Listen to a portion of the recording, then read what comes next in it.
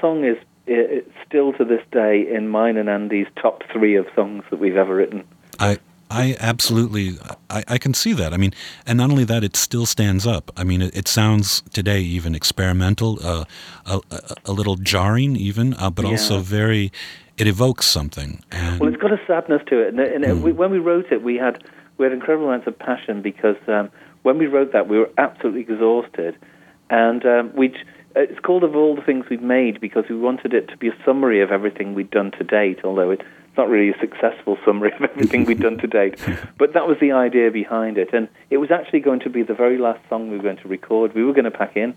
I didn't know that. Yeah. We were exhausted. We were on a crappy deal on Virgin, and we'd sold millions of records and still didn't have any money in our pockets.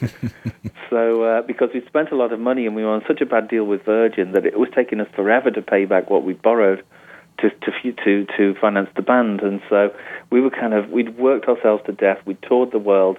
We sold millions of records, and nothing had really changed for us. So it's like, you know what, let's just do this one last song, and that's it. It does have this sort of elegy feel to it, and something that I might even associate for a much older man looking back. Yet you wrote this very, very young. And we were. That was, I think, it was written in '82. That was written. Yeah, Andy and I were just like 22 then.